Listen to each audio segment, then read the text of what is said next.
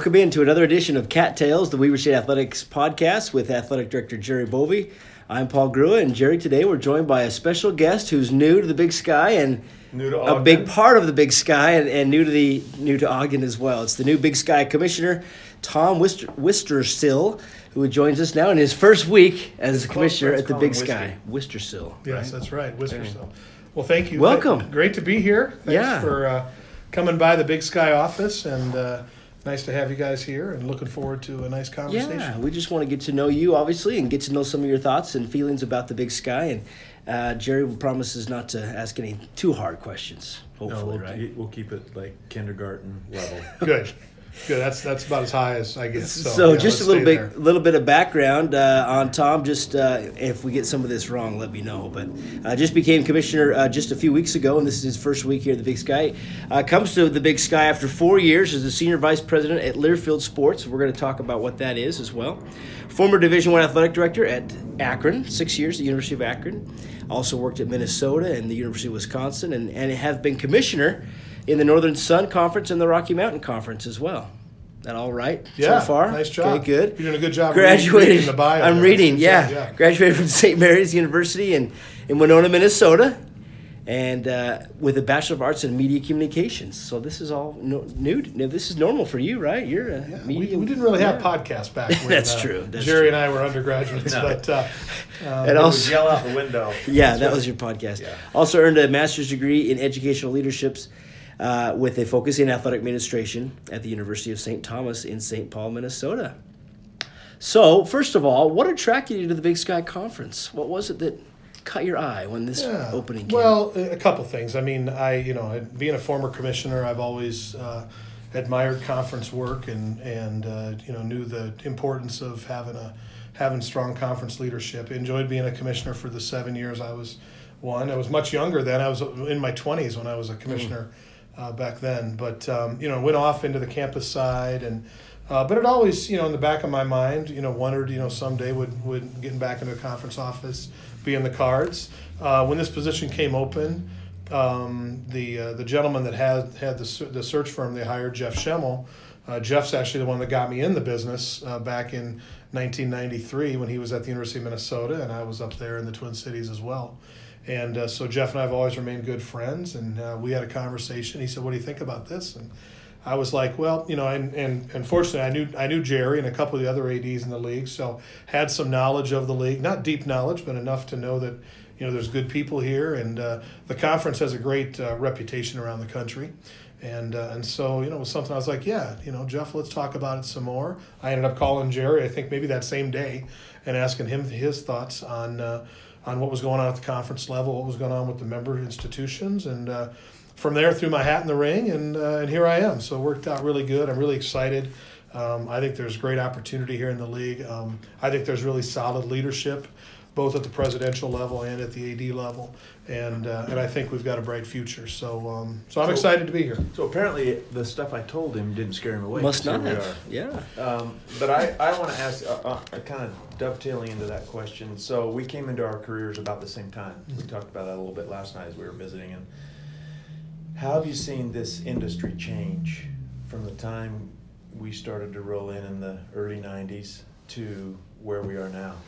Yeah, boy, it's so dramatic a change. Some of it good, some of it not good, I guess, depending on how you look at it. But, obviously the explosion of social media has changed everything that we do in Division I athletics, Division II, Division III. I mean, it's changed everything in the way the world thinks and works and communicates. And so we've had to adapt in the way that we handle everything from any type of situation that arises on campus at a conference level immediately is out there in the media. When we came into the league, you had a chance to kind of control the narrative. You had a chance to think and plan about what you were going to do, whether this was hiring a new coach or it was a student-athlete issue, whatever it might be, you had a little bit of time. Now you have to talk about those things ahead of time because when it happens, it's already out there and everybody knows about it. I think that's had the most dramatic impact on on it. Obviously, the money has changed dramatically at the Division I level, whether it's paying coaches, whether it's media contracts. I think it's also changed the expectations for all of us. If you look at the tenures for ADs and coaches and commissioners, it's not what it once was because the stakes are higher. I also think that at the public school level, because of the state's declining emphasis in funding higher education, it puts so much stress on every college and university about where they're going to spend their resources.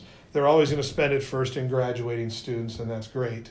But I see a trend in schools investing less and less in their collegiate athletic programs, and that scares me because I think it's the greatest marketing arm that every school has is its athletic program, and so long answer to your question, but those are some things I think about a lot, and I look back into the early '90s. We didn't think about those things quite as much as we do today, and like I said, it's unfortunate, but that's not changing. So we have to adapt and we have to get better, and we have to be able to handle those things in a much quicker forward. And going back to when you were talking, going back to your Akron days wearing the AD hat, you're right. You would be able to hire a coach and have a little bit of time to work out the contract, to discuss the move, to discuss what it means for visit with the players, talk to the team. Now, it gets out from under you really quick. I mean, the word gets out that you're even talking to someone somewhere, and you lose the narrative. And so, how we deal with that, and that's why search firms, I think, have emerged. Absolutely. I get asked that all the time. Don't you know how to hire? I mean, you're in charge of hiring. Can't you hire without a search firm? Yes. We know what we want. We know the culture of our department, but search firms do provide some cover there. Oh, absolutely. No, I know as an AD, when I was an AD hiring coaches and that, and you had to explain to people why the search firm is valuable. But the amount of work that they can do, especially at a public school where everything's going to be out there, every email, if they want your phone records, they can get all that. So having the search firm do all that work provides it.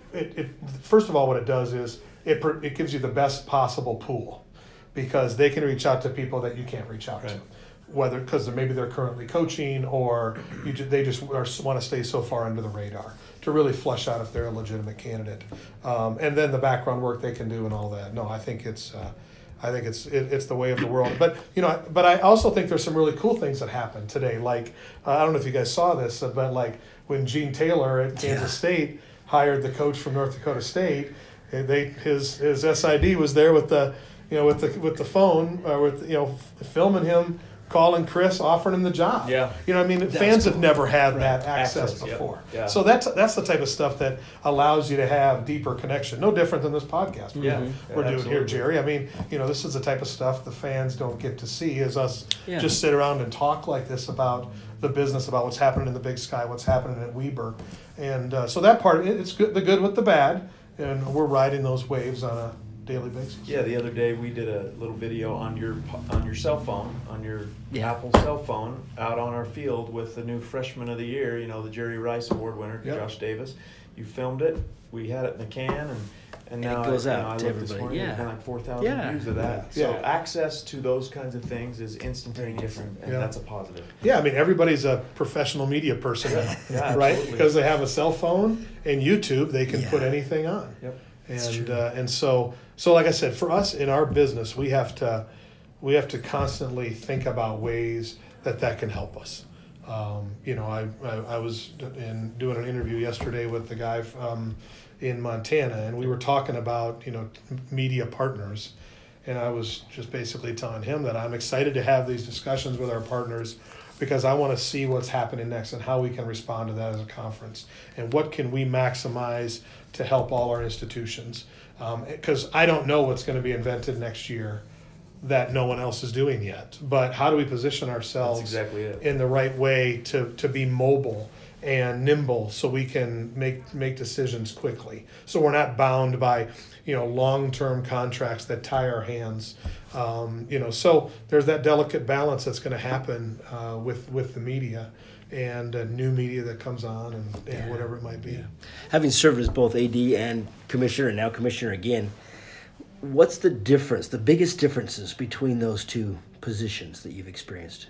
Yeah, day to day, they're very different. as an AD, you have laser focus on what's happening within your school, coaches, student athletes, administration, facilities, your donors. I mean, you have such great focus on that, and Jerry does a great job of that. And as a commissioner, you're above that fray, knowing that you need to know your institutions. You need to know what are the pros and cons for each institution, their athletic department, their sports programs, and you have to take a look at this massive group of schools and figure out a way to get that ship moving in the right direction. And it's a communication job. It's you're on the phone a lot. You're emailing a lot. You're doing a lot of background work, and I look at it as my job is to try to make Jerry's job a little easier, so that if there's a national issue that comes up, or if there's something that's going to affect our conference, I want him to feel good, just like the rest of the ADs, of knowing that, hey, you know what, Tom will let us know what's important here about this topic, and that's my job. And same thing with our president's group as well. Is they're running major institutions, and athletics is a small part of what they might think about on a daily basis, although it can dominate the headlines at any given day. Yet hopefully they need me as the commissioner of the conference and our staff to manage through all of the stuff that could affect them. And my goal again is to help make their jobs a little easier as well. So day to day very different. The goals are somewhat the same. We want to help our student athletes and our coaches and our athletic programs have success. But the day to day things that are happening are very different. On that note, so you said something really key there, helping the institutions have success, because now you're the kind of the gatekeeper of a brand that's a Big Sky Conference brand, which encompasses 13, 11, or in football 13 individual institutions that do things differently, but you are charged as the commissioner to help that brand to grow. And there's powerful brands in conference work, and there's some that aren't as powerful based on the individual members. So in that case, it is an interesting job, because you kind of have to herd everybody around and keep everybody kind of going in the same direction. You gotta get after a few of us occasionally when we stray a little bit, because there is that commissioner has that role to protect that brand, and you're only as strong as your weakest member. Yeah, no doubt. In fact, I said that in that article that was there yesterday. We were talking about basketball of we're only as strong as our weakest member, because we can't just focus on our best teams. And while we need them to be successful, take care of themselves in a way. Yeah, right? They do. And we need them to be successful, and we need them to challenge themselves with non-conference scheduling and continue to push the envelope and that. But we have to find ways to have the rising tide lift all ships, and find out what we can do.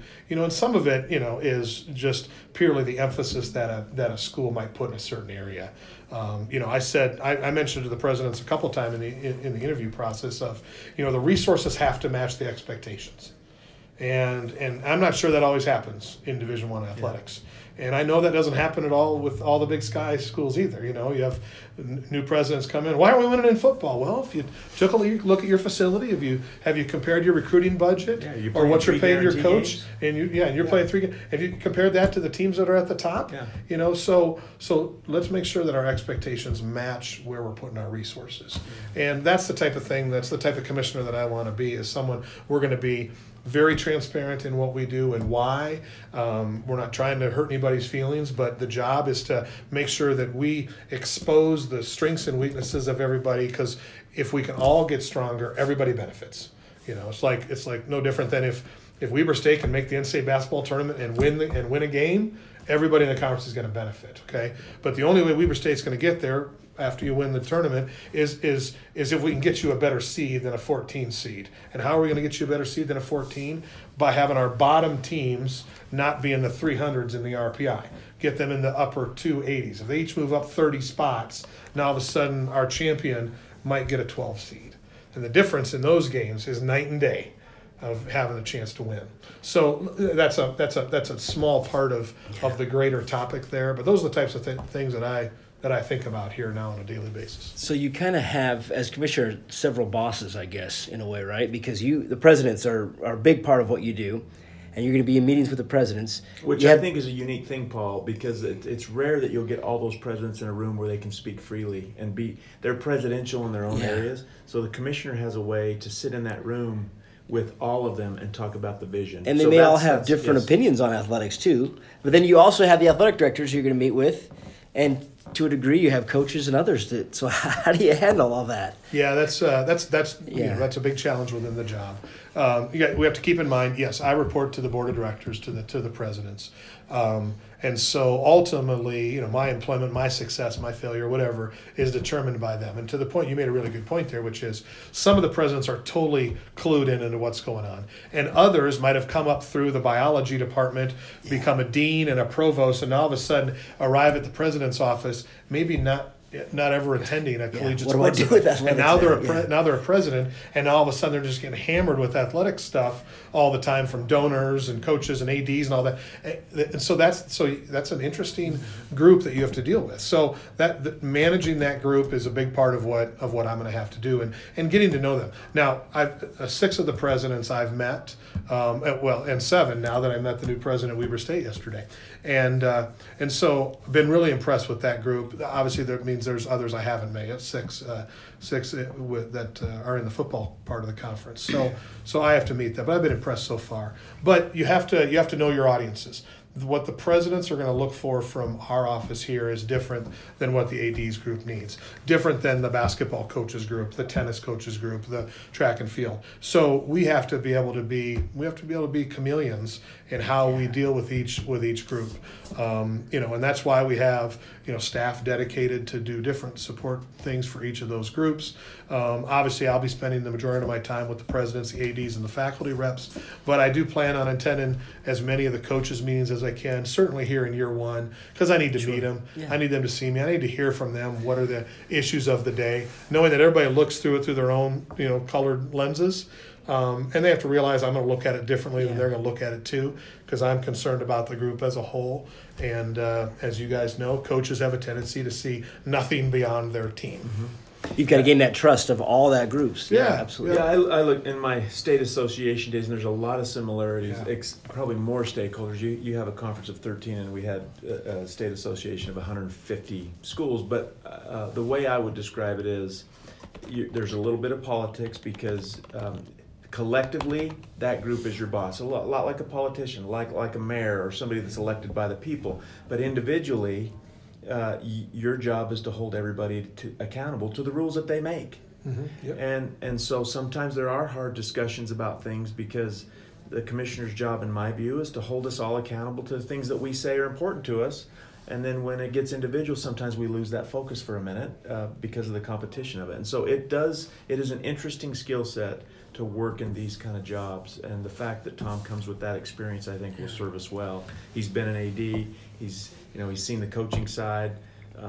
He's a parent. All those skills come together to really help us grow, and we're excited about it. Look, can we ask you a little bit about Learfield Sports, Sure. which now Weber State is what a Learfield school, and fans may know that, but fans may not understand exactly what that means. And tell us what you did in your role at Learfield. So I actually had 2 different stints with Learfield. So when I was at the University of Wisconsin, I was our general manager there for the Badgers at Badger Sports Properties. And then when I came back after Akron, I came back into the management role.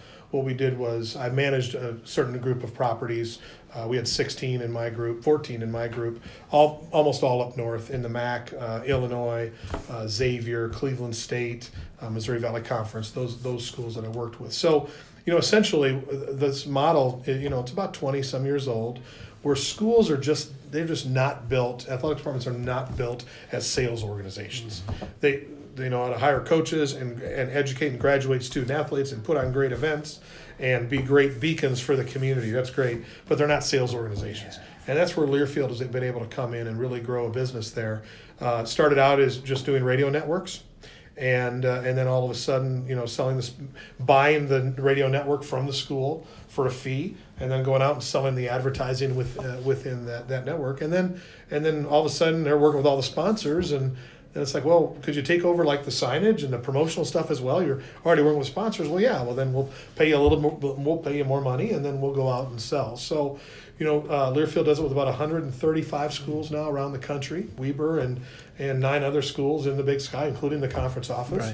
Right. Excuse me, where we employ a local sales force to go out and sell all the assets that we have. The schools like it because we provide either a guaranteed revenue amount or a revenue share that's strong enough where whether you win a game or you win one game or win every game, there's guaranteed revenue that you can put on the books.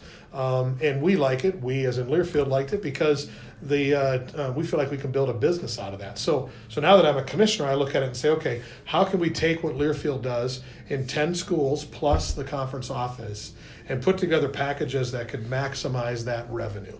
Now some of the sponsors that Weber State has only want access to what's happening here in Ogden and on campus at Weber.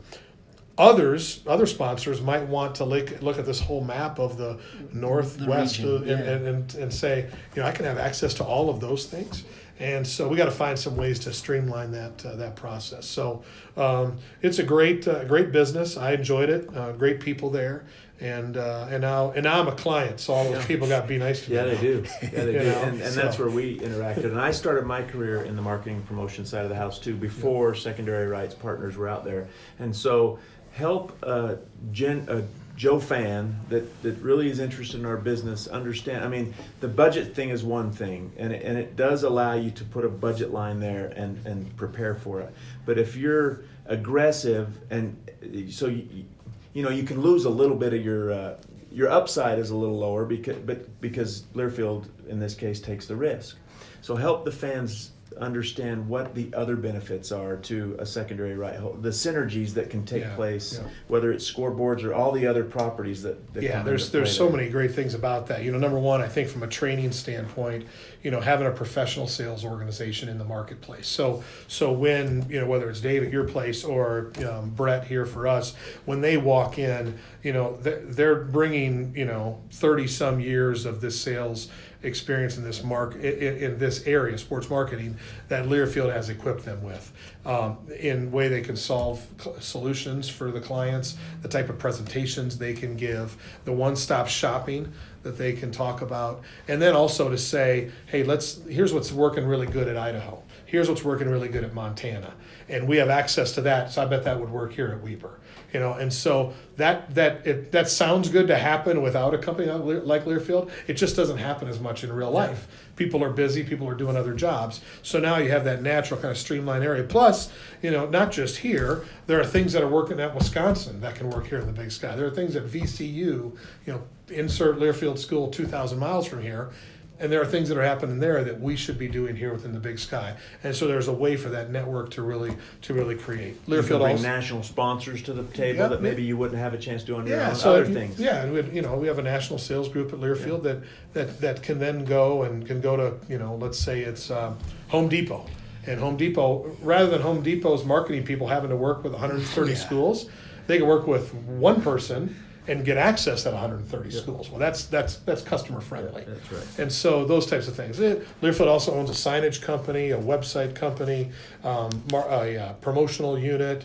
So there's so many other things that besides just the multimedia rights that Learfield can provide. And then the challenge is we got to make sure that Learfield treats the schools the right way. There's a delicate balance there in the revenue component where it's got to make sense for both. Learfield has to be able to make some money, or they're not going to do it. Yet the school needs to have some control over what happens in order for the relationship to work. And I've told our fans we've gotten better overall because of the expertise and the time commitment and the focused energy to hit your numbers that sometimes don't happen on a campus. It's just not the way our mindsets are. Yeah, I mean, those things all have made us all better. Yeah, I think anytime you find good salespeople and you give them upside, an ability to earn more money, which again can't happen on a campus, and that doesn't with commissions or whatever. Exactly. Else. State universities just don't operate that way. They don't. So you give a good salesperson a number to go chase and some upside, and they're going to work harder than if they didn't have that. No question. And so there's a benefit there as well. We're joined by Tom Wistrcill, the new commissioner of the Big Sky Conference here, and thanks for joining us on our first week. We're going to throw a couple rapid fire questions at you. I'm ready. Favorite part of working in college athletics? Championships, watching championships with our student athletes. I love seeing the celebrations. Okay. Most memorable sporting event or events that you've been a part of or witnessed? Wow. I've been very fortunate in my career. I've been to 20-some Final Fours. I saw Game 7 of the World Series. Oh, wow. I've never been to a Super Bowl. I got to wait for my Pittsburgh Steelers to get there again before I go. At Game 7 of the World Series when the Twins in 1987 when the Twins beat the Cardinals, ironically, that was an unbelievable event. The Metrodome in Minneapolis was basically a locked-in sound dome, and when you arrived at Game 7, and I tore your ticket then. This was 1987. They handed you earplugs at the door, and you put them in, and it was so loud the entire game that the whole next day I had a headache. And it was even commercial breaks. We had people wearing their not terrible towels, Rally it's the Steelers, towels, the rally towels, whatever. Yeah. And then Kirby Puckett and that. I mean, just being a part of that. That was, I was a 17-year-old kid, but that was an awesome Ken moment. Herbrick, To be Ken Herbrick. Yep, they had that was a fun time. So. No, I've been very fortunate. I'm the son of a coach, so I grew up my dad coached football for 32 years, so I grew up around sports and in locker rooms and that. And to me, there's nothing more special than being inside a winning locker room. And I don't care what sport it is. Right afterwards, after you leave the court of whatever field or whatever, and you're just in the locker room with the coaches and the student athletes and seeing them celebrate that moment, how fleeting it can be, right? Because the next day you're focused on the next game. But for those moments in the locker room, that's pretty special. And if I ever stop thinking that's special, then I need to look for another line of work. So. Most famous person in your cell phone? Do you have any famous people that you talk with? Who's the most famous person? In college athletics, everybody knows Barry Alvarez, and he's a mentor and a friend and a great guy. Worked with him at Wisconsin, and he and my dad were both high school coaches in Iowa back in the 70s. But I'll tell you a good story. We were talking about coaching searches. Here's a good story. So when I was an AD at Akron, and we had a football opening, and I wanted to get back to everybody, but I only answered my cell phone if I knew who was calling. Yeah. Which is really no different than now. If a random number comes up, I don't answer. But especially during a search of a high-profile. Especially, yeah. So I'm hiring a Division I FBS football coach, and I'm getting all kinds of calls from everybody. Well, my wife and I were out for dinner, and we were walking out to the car, and she's like, I'm going to use the restroom quick. So I'm standing right outside this restaurant, and I feel the phone vibrate, and I just kind of pick it up and answer it. And as I answer it, I look at, and I don't recognize the number. I'm like, oh, no. So I'm like, hello? And the guy's like, is this Tom? And I was like, yes, it is. And he's like, this is Tom Brady. And I'm like, okay. And he's like, I'm the quarterback for the New England Patriots. I was like, no, I know who you are. And of course I'm thinking this is one of my buddies kind of pulling my leg, right? But you got to be careful just in case. Yeah. So I'm like, and he's like, I said, oh, yeah, no, I know who you are. And he's like, well, you're the AD at Akron, right? Because I'm like not really responding. He's like, yes, I am, Tom. And he's like, I was calling about my quarterback's coach, Scott Loeffler is his name, and he just was named the new head coach of Bowling Green. And so he was calling about Scott Loeffler, who was his quarterback's coach when he was at Michigan. And so we talked for 5 minutes, and he was great. I mean, he was just a normal Joe promoting all the great things about his coach. And Scott is a great coach and will do a great job at BG. And but it was just one of those moments, kind of hung up, and my wife comes out, and who are we on the phone with? Tom Brady. Just Tom Brady. So in answer to the first question, Tom Brady might be his first. So we still text back and forth. Oh, yeah. No, that was it. I don't, but it is when you have a coaching search at a in your profile sports, the people that that reach out, there were 3 head NFL coaches that called, but Tom Brady was the one that was very memorable because who gets a call from Tom Brady? Yeah, I tell people too. I think we all have coaching search stories, but I tell people when we hired Coach Jay Hill. Yeah. I got a call from Gary Anderson, who just was named the head coach again at Utah State. Yes, he was. And it was simply, if you don't hire Jay Hill, you're an idiot.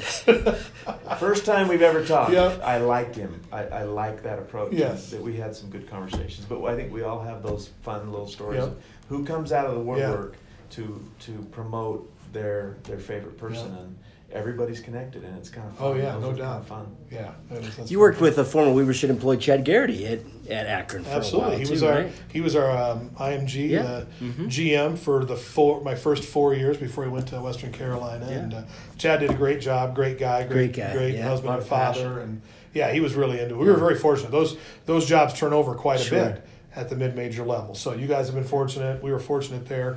If you can find someone that's committed to the product, then Chad you can still do has a well. lot of love for the He Wildcats. does, We yeah. hear from him. He comes back. Saw him at Poseidon. He comes out here. He once sent in a me while. he left me a voicemail the night that I got announced here as commissioner, how excited he was about us coming to Ogden and about Weber, and if I needed any help with anything, give him a call. So Good. we've traded texts since then. So I'm sure you've been asked this question before, but and you probably have already in media questions this week. Is the Big Sky too big? Yeah, everybody talks about expansion and size. And how big is too big? It's a great question. Yeah. I don't have an answer. Yeah. I don't think anybody has an answer yet.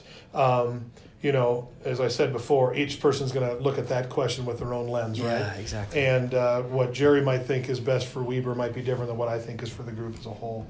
I do know it's a topic. We need to talk about it. We need to have real discussion about it.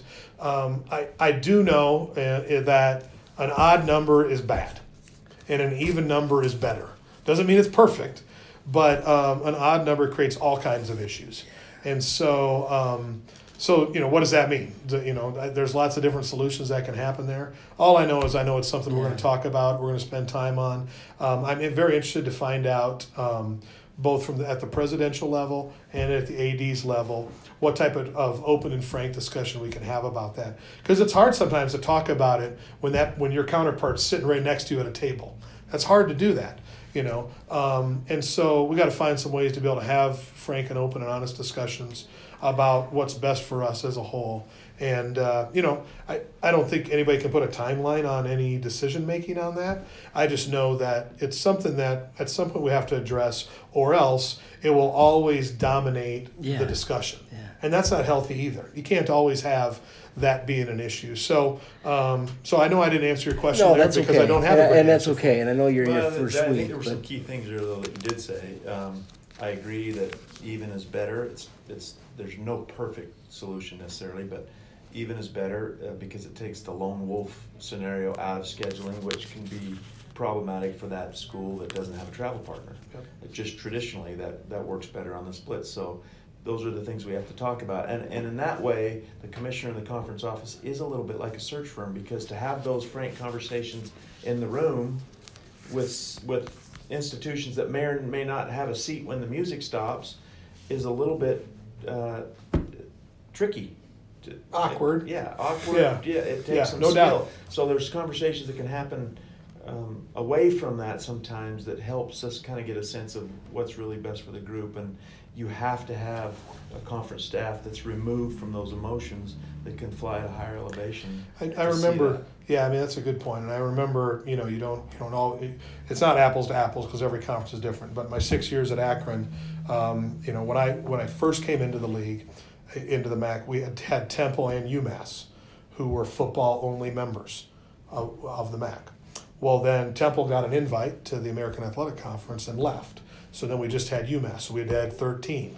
And so those 2 years of discussions and determining what to do, ultimately what happened was the conference presidents decided to say to UMass, either you come in all sports or you're out. And they decided to leave and become independent in football and stay with the Atlantic 10 in basketball. But being a part of those discussions for probably 4 of the 6 years I was there, I think that helps me in this role of just having been there, kind of knowing the way. Sometimes our president didn't come to meetings at Akron all the time, so I would go sit in the president's meetings, which is great.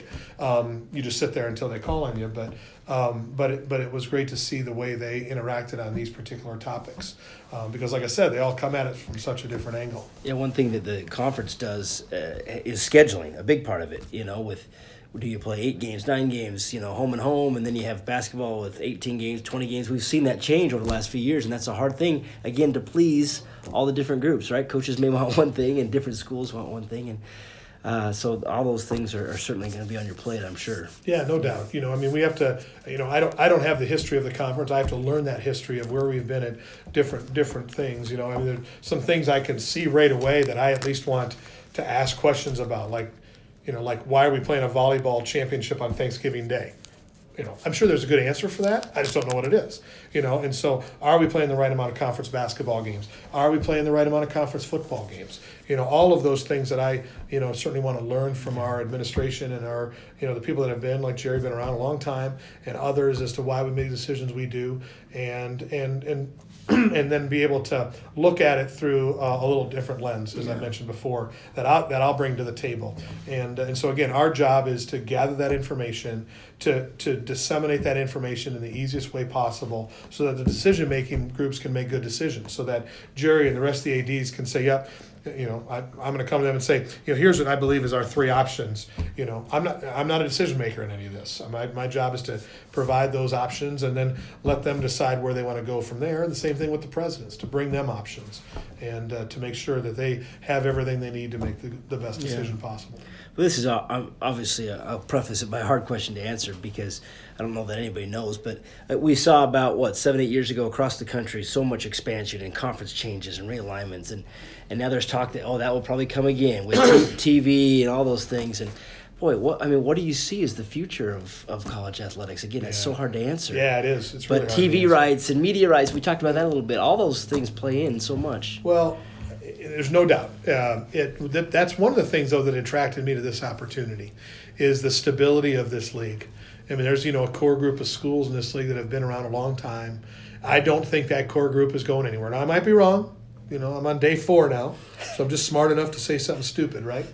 But I think the stability of these schools at the FCS level is really strong. Primarily all that movement really shook out at the FBS level. And I don't think that's done. I think some of these the legal cases that are out there could drive some different decisions. Yeah, we're talking about it now with the AAC maybe looking to move, and the Big East is talking about it. Absolutely. So I think there's changes, So I think there's some of that out there. I think we're in a really strong position for where we're at. I think we're if people are interested in either becoming FCS, either moving up or moving down, as we've seen. I think that for the people that makes sense for us geographically, we're a great option, and we'll engage in those discussions as need be. But money changes everything, and as the FBS chases those dollars, makes the decisions over hundreds of millions of dollars, that their whole world could change very rapidly. The article I was reading today about brought it up again about the Alston case, and if all of a sudden now those schools, essentially a Division I scholarship, a Division school can pay their full scholarship athletes whatever they want. I saw the Notre Dame AD, Jack Swarbrick, his quote about, that's going to blow things up because now, half the SEC is going to say we're giving cars to every student athlete, and now the Big 12 is going to be like, well, we're not giving cars, but maybe a couple schools in the Big 12 want to give cars. So now they're going to go with the other car buying, and then so what's the trickle down effect to that to us as Division I members as well? While in FCS football we have different rules, but Division I basketball, we're recruiting against Utah in basketball. We're going to recruit against Pac-12 schools. We're going to recruit against Big 12 schools because in order for us to take a leap, we need some of those student athletes on our campuses. So now all of a sudden, if what Utah can offer the best player in the state of Utah is drastically different than what Weber can offer him, does that cause Jerry and the people at Weber to have a different discussion? I don't know. But those are the types of things that we got to think about and talk about and keep an eye on, and that's certainly part of the role I have here. Anyone that has a crystal ball into the future, they're lying to you if they can tell you how this is going to end up. But it's a crazy world. I do think that we could see some changes in the way that the market drives some of these decisions. So now you're seeing ESPN come out and say, hey, we're willing to do a deal with you, AAC, but we want some guarantee that some of these key institutions are going to be here for 6 or 7 years, the length of this contract. So now the table's turning to say to an institution, we're signing you to a long-term agreement in the conference. You're just not going to leave anymore, whereas it used to be you can go. You may lose some of these shares, whatever, and we'll do it because there's bigger money in the new. And that's a really interesting discussion, and I've seen it at the conference level with conference presidents. Because the presidents sit around and say, okay, we're going to grant our rights to the conference for 6 years, for 10 years, whatever. But then some presidents sit there thinking, well, I don't know if I want to be in this league that long. What if so-and-so calls? Well, now, and so, but yet there's the other presidents all looking at this president saying, we're all in, are you in or not, and so there's, I mean, it's a healthy way for conferences to try to affect some stability. In the end, the money's so large, it might not matter. Yeah. But I like that trend of the guarantee of rights. That's a crazy world. And the dynamics of the Big Sky are different. The travel is so different. I mean, we're so big, vast. I guess travel for all the sports are a challenge, and like you said, who knows what the future will be, but you just want to be ready for all that. We talked a little bit at the start about finding new ways to communicate and share your message as a something that you studied as well as communications. But again, that's another thing that we don't know. There'll be something out there in a few years that we don't even know about right now that hasn't even been invented perhaps, but you got to keep building up. And how do you look to try to continue to add ways to communicate your message? Yeah, it's certainly something we talk about. Blake and I were having that discussion at lunch today about how we kind of stay on the front end of this, and I think that's a challenge for all of us. But here at the conference level, that's certainly a part of the job of our communication staff to really understand what's happening, what can we take advantage of, where can we make smart decisions. There's a finite number of people and a finite number of hours you can spend in this area, and so where are we best served that way? I think having a presence among the people that care about what we're doing is important. It's why I've got a Twitter page, and while we'll send out pictures of this in my purple shirt that I wore today because Weaver was coming here. At Big Sky Commish, right? You got it right there, at Big Sky Commish. Go follow him. Get your followers there up there. Exactly. So, because we're worldwide. Oh, yeah. That's right. Oh, yeah. Of course. So that's what, as we think about it, again, not knowing what the future holds, we got to maximize what we're doing now. And to me, it's about making sure that when we have a news opportunity, we got to take advantage of it at that moment. We got to be on the front end.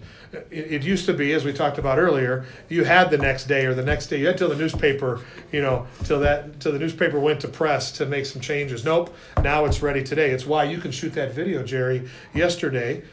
Looks incredibly professionally done, although I know it was done with your cell phone probably, and you get 4,000 hits in one day, and not even a day, less than 24 hours later. So I mean that's meaningful.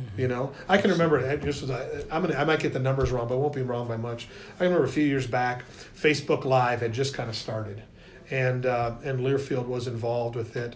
Iowa wrestling's a big deal. Mm-hmm. No newsflash there, but so Tom Brands, the coach at Iowa, was going to do some type of demonstration with a couple of their wrestlers on a mat, and so like the Wrestling SID said, hey, that'd be something for us fun to try for Facebook Live. So they got it set up for Facebook Live the day before. They tweeted it out, put it on their website, sent out the emails. I mean, they just maximized it in that. Okay, 200 and some thousand views on Facebook Live of Tom Brands on the wrestling mat with 2 or 3 of Iowa wrestlers demonstrating some things they were working on there. And isn't that amazing to think about that? That's live people. That's not people who watched it later. Right. That's like how many were on the screen at the time they were doing it. And so that just demonstrates the power of what we're doing now. And now we have to make sure we're very careful about what we do and what we say. But just the opportunity to impact those people at a moment's notice is incredibly cool. And you can see it from a branding standpoint. I mean, just think about the celebrities, whether they're professional athletes or not, that can swing millions of dollars of spending habits through a tweet. Or can rumors about things can spread so quickly because of one tweet that goes out, and it's an amazing time. An election and the biggest superpower ever could be swayed. Right. Yeah, that's right. Who knows? That's happen, right. But yeah. No, absolutely. It's an amazing time. It is. Well, I know you're on your first week, but I can tell you're excited. There's a lot to come. I'm sure you're going to have to get out and visit and see everybody, but I can tell you're excited for this. Yeah, I am excited. Like I said, whenever I'm a people person, number one, so being around good people that care about the right things energizes me. Great part of the country to move to. My family and I are really excited to get out here and get settled. Tell us about your family a little bit. These are big moves. Big moves, yeah. Like my wife's a saint. This is our 8th move in 25 years of marriage. Luckily, she's a former athlete as well. She was a swimmer at the University of Minnesota. and grew up in Northern California. So she loves the West. She doesn't love the snow as much as I do. The snow. Although she'll like this cold better than the cold of Minnesota. That's true. That's true. So this is, as it's sunny and beautiful mountain weather, this is perfect. We have two boys. We have one who's a freshman in college and one that's a freshman in high school. So the freshman in college at the University of North Texas, and he's studying broadcast journalism, sports broadcasting, and he's actually going to come up next week. We're going to do a little college tour around here. We're going to come up to Weber and go up to Utah and Utah State. He's thinking he doesn't know if he wants to be that far away from the family, so we're gonna go do that, and then my younger one, he's a basketball player. He's a freshman in high school. So when his basketball season's up, he wants to come up and get a couple of months in his new school to meet some people, meet some kids, and get some friends. And so I'm kind of on the high school tour right now. 6'3" freshman. Yeah, my son's a 6'3" freshman. Pretty good player. He's got a ways to go, but he loves the sport and spends a lot of time on it. So I've been going to high school games. It's kind of weird. So it's kind of like what we've decided is I'm gonna go watch a bunch of high school games, and through people that know the coaches and programs like Jerry and a bunch of the coaches around here, gonna kind of narrow it down to 3 or 4 schools, and then we'll pick the school that we want Jack to go to, and he'll have input obviously in it. And then that's where we're going to buy a house, is in that district. Gotcha. So it's kind of a weird thing. Usually you go buy the house and your kid just goes to school. No, we're doing it the other way around. We're going to pick the school first and the basketball program, and then we'll just buy a house in that area. And somewhere between the north side of Salt Lake and Ogden, I'm sure we'll be living. We might be living around where Jerry lives. Who knows? So like I said, I've been to 2 high school games this week, and I'll have many more in the month of January to attend. So good for you. Thank you. We're excited to have him, Jerry. Great for the Big Sky. The breadth of the experience and coming in knowing a lot of our peers in the conference, it's the future is bright, and we're going to make some moves. We're going to do some amazing things here. Yep, absolutely. Tournament moves to Boise next year as well, which will be an exciting thing. Yeah, most of our staff's up there today, and yesterday I think I'm doing meetings up there with Boise. I'll make it up there sometime in January before, just to see what's going on, and I'm excited. I think to have me coming in with the start of a 3-year run there in Boise, I think that's really good. I think it gives me a chance to really kind of understand what makes us tick, what do we need as a conference, and it gives Boise a chance to maximize their opportunity for the tournament and to see if that's the type of place we want to host the tournament. There's, as you guys know, conferences do it a variety of different ways out there around the country. There's no perfect one way to do it, but we need to figure out what's the best way for us. Tom, thanks for your time today. Great to be here. Pleasure to talk with you, and best of luck as you're beginning your trek here at the Big Sky Conference. Tom Worcester, still the new commissioner of the Big Sky Conference. Thanks for joining us today. Be back with another podcast soon. Go Wildcats.